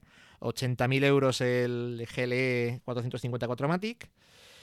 Como híbrido convencional tendríamos el Lexus RX 450H, 75.000 euretes. Como híbridos enchufables, el Range Rover Sport, 92.000 euros. El Range Rover normal, 126.000. Nada, cosas asequibles. 40 y no llega a 50 kilómetros de autonomía. El Volvo XC90, 80.000 euros, que claro, casi visto en perspectiva parece hasta barato. Y el Audi e-tron eléctrico puro, 82.400 euros, 411 kilómetros de autonomía. De e-tron van a hacer una versión Sportback, como más tendida, más coupé, no hay precio. Y el Model X, 93.600 euros.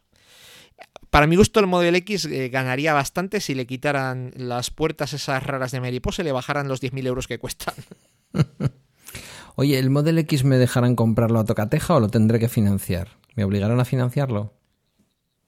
No, de hecho, lo que sí es verdad es que suele compensar financiar con Tesla porque tiene unos intereses muy bajos, del orden del 3 algo por ciento TAE.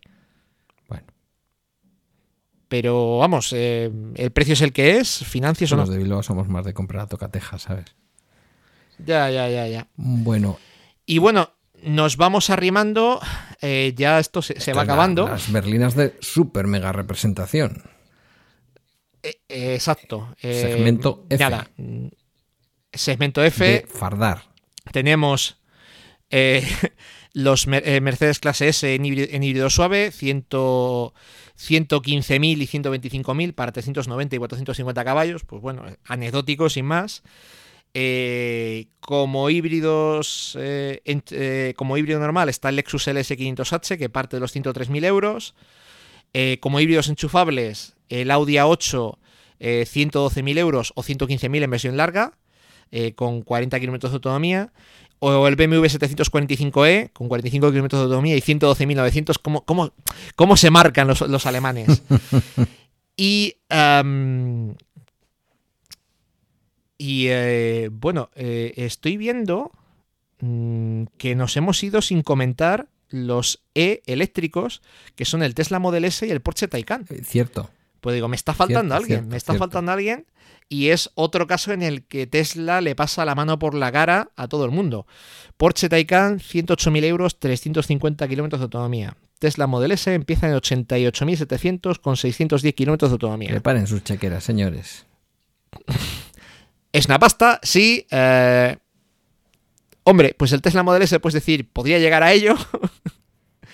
Además, incluye el uso de Supercharger ilimitado, con lo que si viajas mucho, pues puede darte mucho juego, porque claro, no pagas combustible. Y claro, es una pena que... No pagas combustible después. Quiero decir que ahí arrimas dinerito cuando lo compras. Sí, pero bueno, a ver. Que sí, que te doy la razón, era una broma. Que el Taycan son 20.000 pavos más, y es una pena porque además el Taycan viene con una batería grandísima, lo que pasa que el consumo pues no han sabido afinar como Tesla, la verdad, y es una pena. No lo parece, porque tiene la mitad de la autonomía del Tesla. Pues no han sabido afinar con el consumo. Es un Porsche. ¿Quién mira el consumo comprando un Porsche, por Dios? Y ya para rematar, bueno, pues un F-SUV como es el GLS 580 4 Matiz híbrido suave, 511 caballos. Esto tiene etiqueta eco, manda narices, 128.000 euros. Etiqueta y eco, con esto se cuida del medio ambiente. Luego me ha sacado 3. Sí. Bueno, uno ya veo que es raro, pero los otros 2, que son Ford, me tendrás que explicar. El primero es el Renault Twizy, o Twizy. El Twizy, que es segmento micro. Que bueno, pues 11.800 euros, mira, cómprate. Oye, el otro día estaba aparcado en Bilbao 1 transversalmente y cabía perfectamente. Sí. A ver, el Twizy es un cuadriciclo ligero, es una moto con 2 ruedas más. Sí, te iba a decir, estaba aparcado en el espacio de una moto. Y hombre, pues entre 11.800 euros y 17 del Mi, pues casi yo me iba al Mi, la verdad. En uno tienes un coche y en el otro no. Y tienes 4 plazas, aunque sean También justas. Es verdad que con el Twizy te miran. Y con el Mi no. Bueno, eso puede ser una ventaja o no. Pues sí. ¿Por qué? También es cierto que con el Twizy, si llueve, te mojas. Que eso también puede ser una ventaja o no. ¿Qué te iba a decir? Y el Tourneo Custom eso. es la furgoneta, tamaño como la multivan que yo compré de ese segmento, la furgoneta media de Ford, que ha anunciado en ese proceso de electrificación toda la gama disponible como híbrido suave, y va a haber una versión híbrida enchufable, aunque de momento no ha trascendido precios, pero se habla de en torno a los 40.000 pavazos, que unirá a ese motor 1 litro de EcoBoost, que tantos premios ha ganado en gasolina, con una batería con capacidad de 60 kilómetros eléctricos. Y bueno, básicamente porque si necesitas mover 9 personas, pues es casi la única opción que tienes. Si no quieres quemar diésel. Pues ahí lo tienes. Oye, menudo resumen, ¿no? Pues sí, ¿ves cómo hemos ido más rápido de lo que... tiempo récord, en menos de, lo que parecía? menos de una hora y media. A ver, las cosas como son. Yo creo que...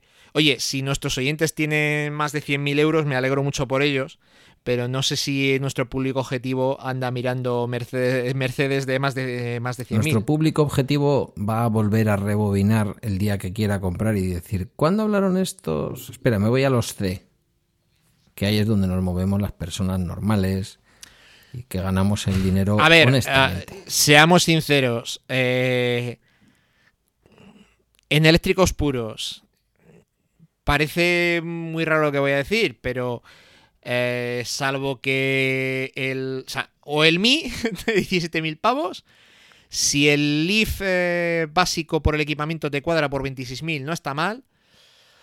O el Ioniq de 30 y algo, 31, o el Eniro, si te gusta ese segmento, o ya te saltas al Tesla. Porque para mi gusto, gastarte 40-41 en un Kona, en un Eniro, en tal... Si te puedes gastar 41, te puedes gastar 49 en un Tesla. Si la entrega ya no es un problema y nos has demostrado que no, está claro. Las cosas como son. Porque claro, el problema de todo esto de un eléctrico es dónde leches lo enchufo. Y parece mentira que electricidad hay en todos los sitios, pero al final la red de carga la tienes con el Tesla y con el resto del mundo pues no tanto. Si quieres híbridos no enchufables, pues como hemos visto hay poca alternativa a la gama de Toyota. Y en híbridos enchufables empiezan a aparecer cosas muy interesantes como el Superb. Y bueno, cosas que siempre han estado como el Outlander.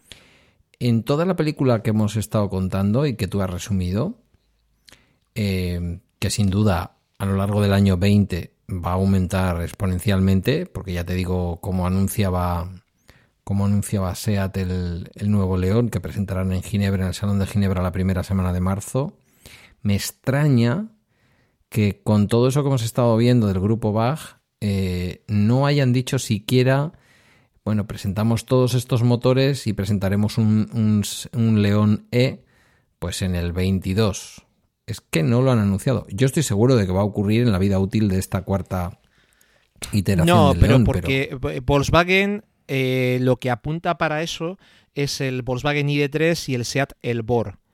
Que empezarán a venderse a finales de este año y principios del que viene. Vale, o sea, esa es su apuesta. Pero ¿no te parece inteligente lo que han hecho con el Mi, que es simplemente coger un coche como los otros y meterle un motor eléctrico?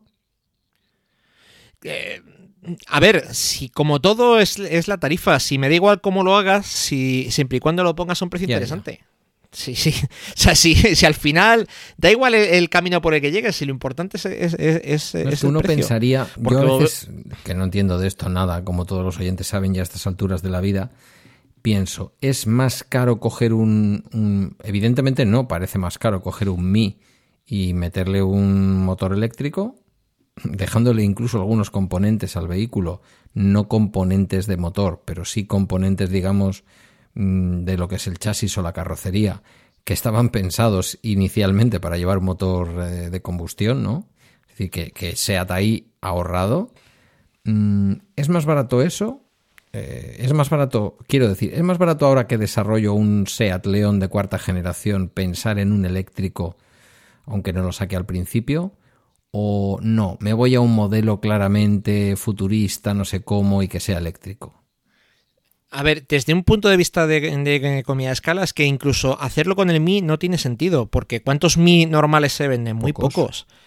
Habría tenido más sentido hacerlo desde el Polo, desde el Ibiza, desde el León, desde el Golf, que gran parte del coste de desarrollo se te dispersa porque vendes un montón más de modelos de combustión. Sí, pues es que eso es lo que yo no entiendo. Que a ver, que no seré yo quien se queje de que exista ese Mi de 17.000 euros. Porque va a poder permitir acceder a mucha gente a un coche eléctrico. Sí, y además con una autonomía suficiente para el tipo de coche que es y para el uso que se le puede dar. Para mí sería un coche ahora mismo ideal para ir a trabajar. Y por muchos motivos lo preferiría incluso a un Renault Zoe. Quiero decir, no sé, me parece un coche más normal, con unas... Bueno, no sé, me sentiría más tranquilo, más cómodo. no sé por qué SEAT ha anunciado, por ejemplo, estoy con esto porque lo he visto esta semana, ¿eh? No es esta semana pasada, no porque yo tenga el León. Me ha parecido un coche precioso, un diseño chulísimo, tal cual, y empiezan a decir motores y digo, ¿y el eléctrico puro dónde? Bueno, ya me estás dando tú la respuesta. Sí. Pero bueno. En este caso es porque han Sí, decidido apostarlo todo al Elbor y al ID3, pero bueno. Bueno, yo creo que hemos dado un buen repaso y ahora pues toca hablar de esa cosa tan importante para el podcast, y es que pues la vida da muchas vueltas. Ya habéis visto que últimamente nos cuesta mucho poder quedar para grabar. Y bueno, pues Pedro, que es una persona inteligente, inquieta, ha sabido ver que pues que a lo mejor, pues como me dijiste, pues había llegado tu momento, ¿verdad? Sí, no tiene que ver exclusivamente con mecánica, donde yo he aprendido mucho de ti y me he divertido mucho. Yo creo que muchos oyentes, porque muchos además han llegado a escucharme a través de mecánica, me han conocido aquí gracias al podcast al que me invitaste hace, pues yo creo que ya 3 años, por lo menos, para ser tu compañero. Y bueno, pues seguramente saben, porque ya hace un tiempo que ha ocurrido, que dejé la dirección de AV Podcast, que dejé que la Savia Nueva llegara a la red y que me encerré de alguna manera, no quisiera decirlo así, pero sí es algo un poco lo que ha ocurrido, en mi propio podcasting, ¿no? Compartiéndolo con José Luis, con quien tú también compartes Esto con Jobs no pasaba, lanzando una productora, pero no que nadie se piense que es que vamos a hacer aquí producciones para Hollywood, sino que vamos a producir nuestros propios podcasts, que es lo que estamos haciendo, ¿no? Yo todos los días Bala Extra, ahora en primavera ya empiezo a calentar motores para sacar una nueva temporada de Ya Conoces, y con José Luis Stream Show. Y José Luis, por su parte, pues contigo y con Miguel Esto con Jobs no pasaba, y con Paco Gurney Push Your Luck, el podcast de juegos de mesa. Y queríamos dejarlo ahí porque los dos teníamos la necesidad de ponerle límite a nuestros podcasts, ¿no? Pues yo he abandonado Go Talks, que era un programa que hacía de entrevistas, que ahora lo va a hacer Iván Pachi. He abandonado la propia dirección de AV Podcast, que bueno, parece que no, pero hay un montón de cosas que hacer, de relaciones con las distintas plataformas de podcasting, con todas estas cosas, porque creía que no estaba dando todo lo que tenía que dar, por una parte, que esto ya lo he dicho, y porque, bueno, me parecía que tenía que descansar un poco de eso, ¿no? Dejo mucho cariño, dejo muchos amigos en AV Podcast y desde luego, bueno, pues me da mucha pena dejar de compartir contigo mecánica, pero insisto, me ha dado la oportunidad de aprender mucho. Me he sentido muy querido y he recibido muchísimo cariño como el cuñado de este programa, porque así lo han aceptado los oyentes y así me lo llamaban, con razón, porque yo mismo lo propuse. Yo creo que el podcast Juntos ha crecido, o sea, lo digo sin ninguna modestia, creo que... No, pero eso es así. Acuérdate que hubo un momento en el que tú te cuestionabas la idoneidad del cuñado y yo te decía, no, perdona, el cuñado es vital.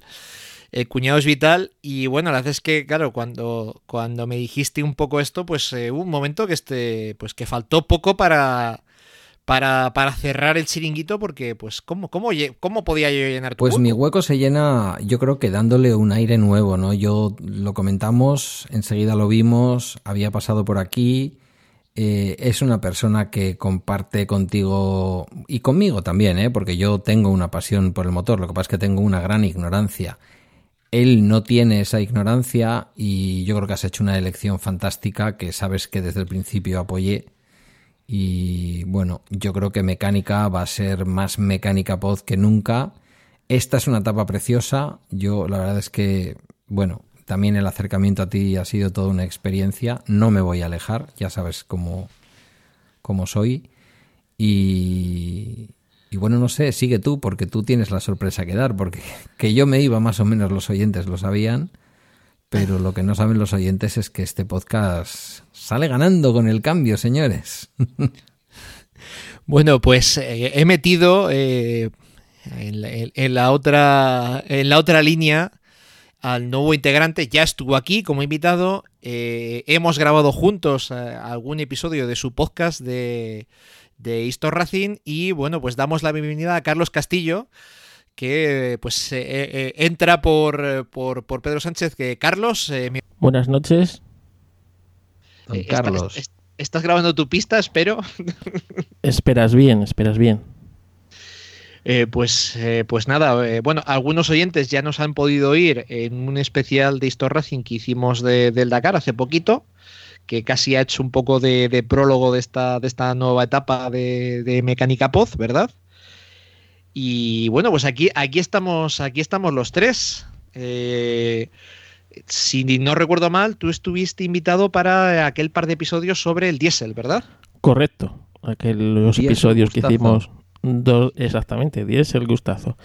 Y la verdad es que cuando Gerardo me pidió este reto de sustituir al amado líder, pues la verdad es que, pues eso, es difícil, ¿no? Es difícil el tomar el relevo de alguien que lo ha hecho esto con tanto cariño como lo has hecho tú, Pedro. Así que tomo el Pero test. tu cariño le vas a poner y conocimiento la de Dios. O sea que yo solo os pido una cosa a los dos.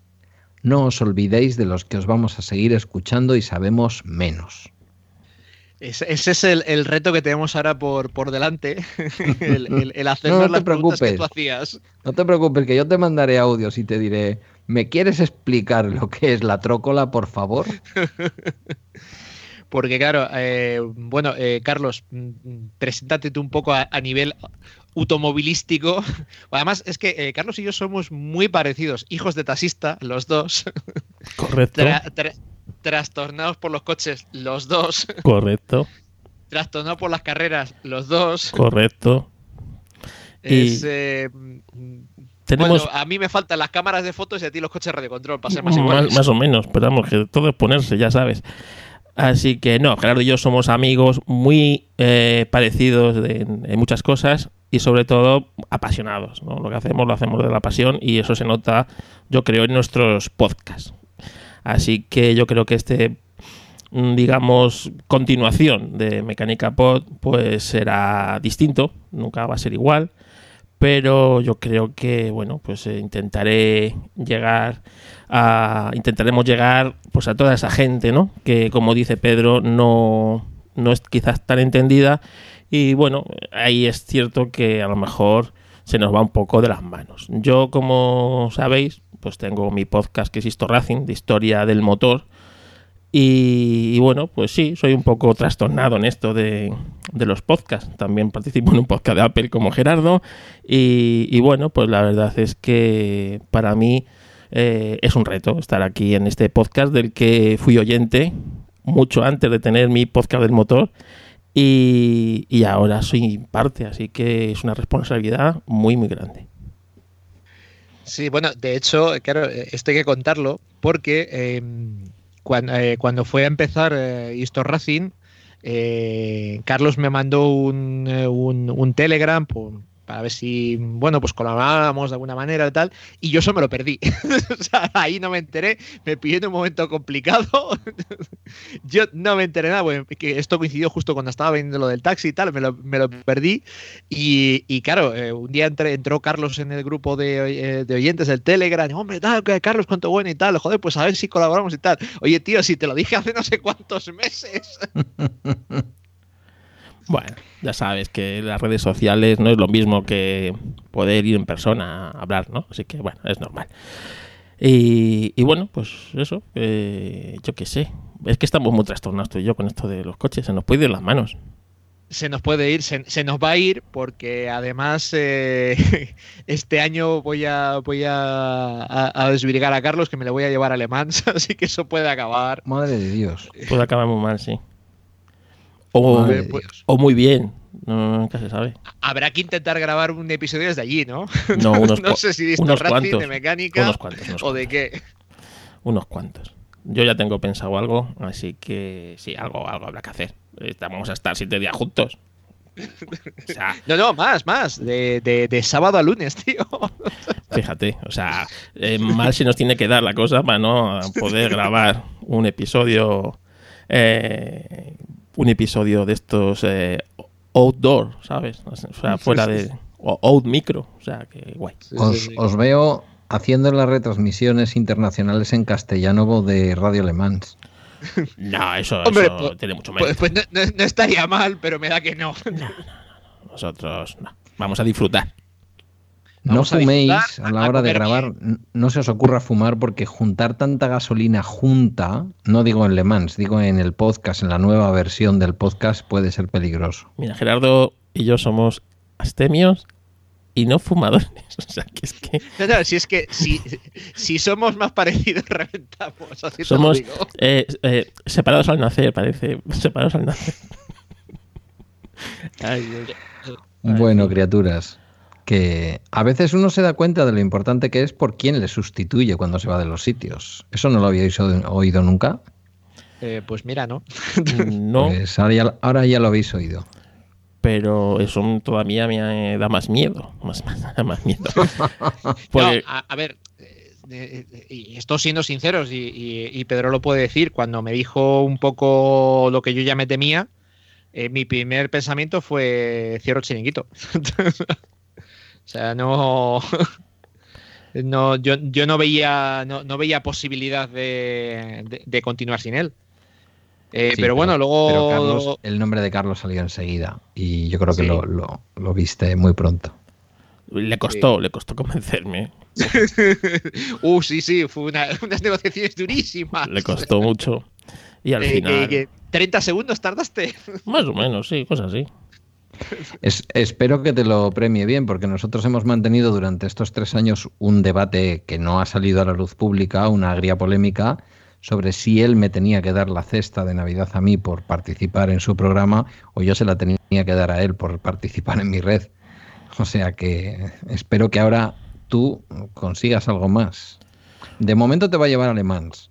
Eso ya es algo. Ya es algo. Y montar en la fregoneta, eso también. O sea, que realmente... Oye, encima en la fragoneta. Claro. Claro. Vamos como los... A ver, la Multivan se ha comprado con un único propósito en esta vida. Vamos ahí como Scooby-Doo. Así que, no, la verdad que es una responsabilidad muy grande. Espero que... no sé si ganará calidad el podcast, pero por lo menos que gane frecuencia. Eso se lo dije yo a Gerardo. Sí. Que- A ver, lo cierto es que nos estaba costando grabar por muchas veces por una cuestión propiamente de agenda. Y bueno, yo creo que en ese aspecto Carlos y yo lo tenemos un poco más fácil porque tenemos horarios más parecidos. Entonces va a ser un pelín más fácil.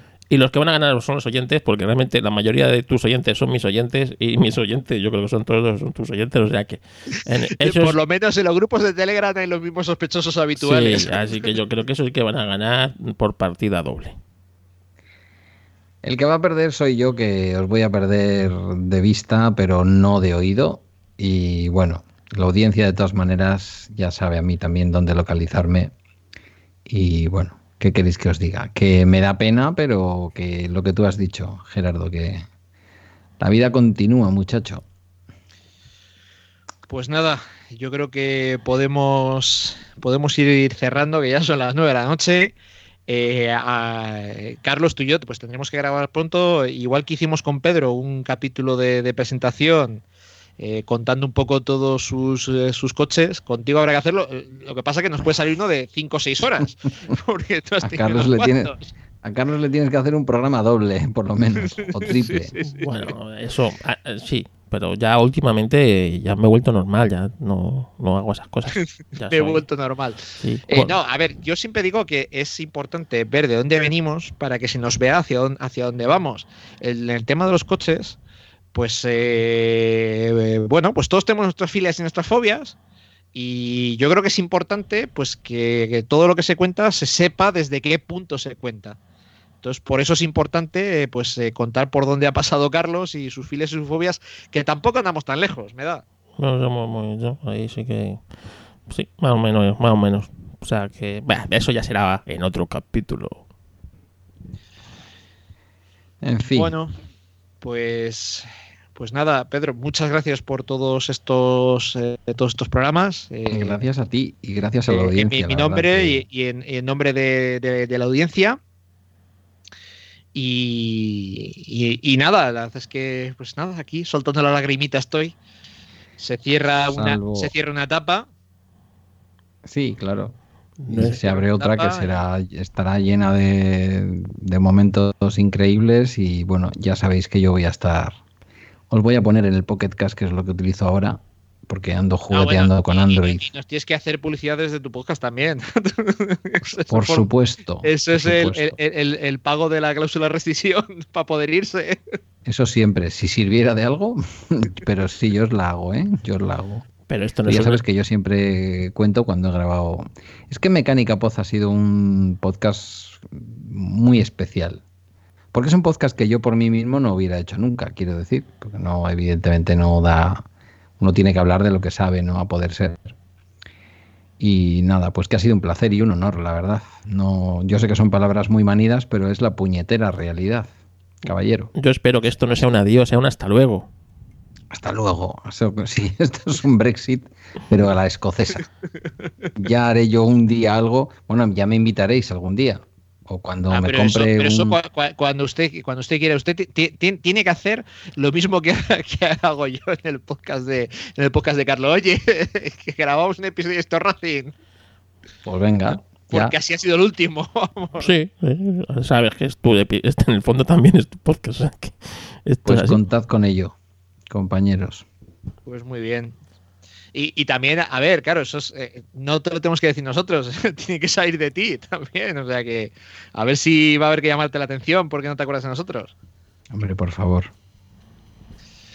Bueno, pues yo creo que podemos ir cerrando y lo dicho, a ver si podemos retomar esa periodicidad quincenal que en su día quisimos buscar y que no hubo manera. Y nada, pues reitero, Pedro, muchas gracias. Y muchas gracias a los oyentes por llegar hasta esta etapa. Y esperemos que la nueva etapa con Carlos os siga gustando. Y nada, yo creo que en algún momento hay que despedirse. Venga. No nos gusta, pero hay que despedirse. No, cuelga tú. Adiós.